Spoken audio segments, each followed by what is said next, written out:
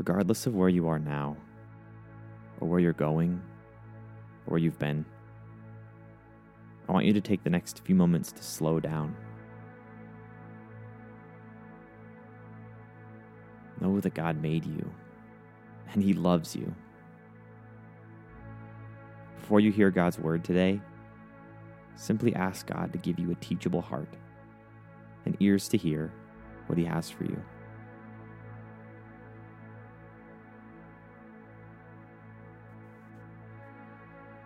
Today we're reading in Acts 11, 1 Peter 4, and Romans 15.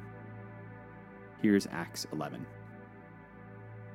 The apostles and the brothers who were throughout Judea heard that the Gentiles had welcomed God's message also. When Peter went up to Jerusalem, those who stressed circumcision argued with him, saying, "You visited uncircumcised men and ate with them."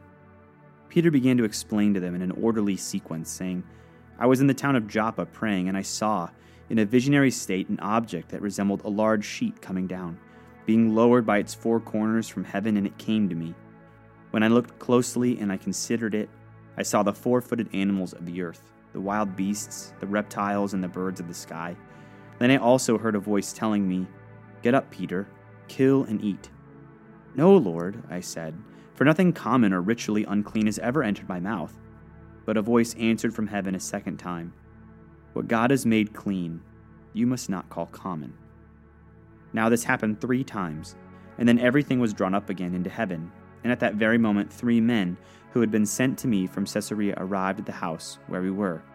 Then the Spirit told me to accompany them with no doubts at all. These 6 brothers accompanied me, and we went into the man's house.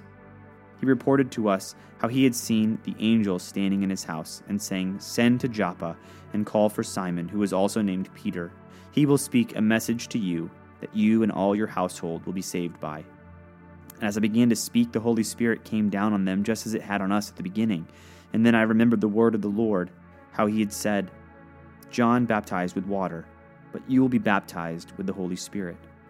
Therefore, if God gave them the same gift that He also gave to us when we believed on the Lord Jesus Christ, how could I possibly hinder God?" When they heard this, they became silent. Then they glorified God, saying, "So God has granted repentance, resulting in life, even to the Gentiles." Those who had been scattered as a result of the persecution that started because of Stephen made their way as far as Phoenicia, Cyprus, and Antioch, speaking the message to no one except Jews. But there were some of them, Cypriot and Cyrenian men, who came to Antioch and began speaking to the Hellenists, proclaiming the good news about the Lord Jesus. The Lord's hand was with them, and a large number who believed turned to the Lord. Then the report about them was heard by the church that was at Jerusalem, and they sent out Barnabas to travel as far as Antioch. When he arrived and saw the grace of God, he was glad and encouraged all of them to remain true to the Lord with a firm resolve of the heart. For he was a good man, full of the Holy Spirit and of faith, and the large numbers of people were added to the Lord.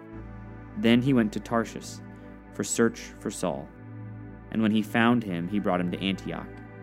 For a whole year they met with the church and taught large numbers. The disciples were first called Christians at Antioch. In those days, some prophets came down from Jerusalem to Antioch. Then one of them, named Agabus, stood up and predicted by the Spirit that there would be a severe famine throughout the Roman world. This took place during the time of Claudius. So each of the disciples, according to his ability, determined to send relief to the brothers who lived in Judea. They did this, sending it to the elders by means of Barnabas and Saul. 1 Peter 4, 16 through 19. But if anyone suffers as a Christian, he should not be ashamed, but should glorify God in having that name. For the time has come for judgment to begin with God's household, and if it begins with us, what will the outcome be for those who disobey the gospel of God? And if a righteous person is saved with difficulty, what will become of the ungodly and the sinner? So those who suffer according to God's will should, while doing what is good, entrust themselves to a faithful Creator. Romans 15:25 through 28. Right now, I am traveling to Jerusalem to serve the saints.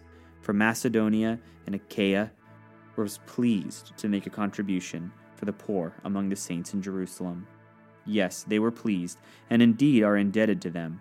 For if the Gentiles have shared in their spiritual beliefs, then they are obligated to minister to Jews in material needs. So when I have finished this and safely delivered the funds to them, I will visit you on the way to Spain.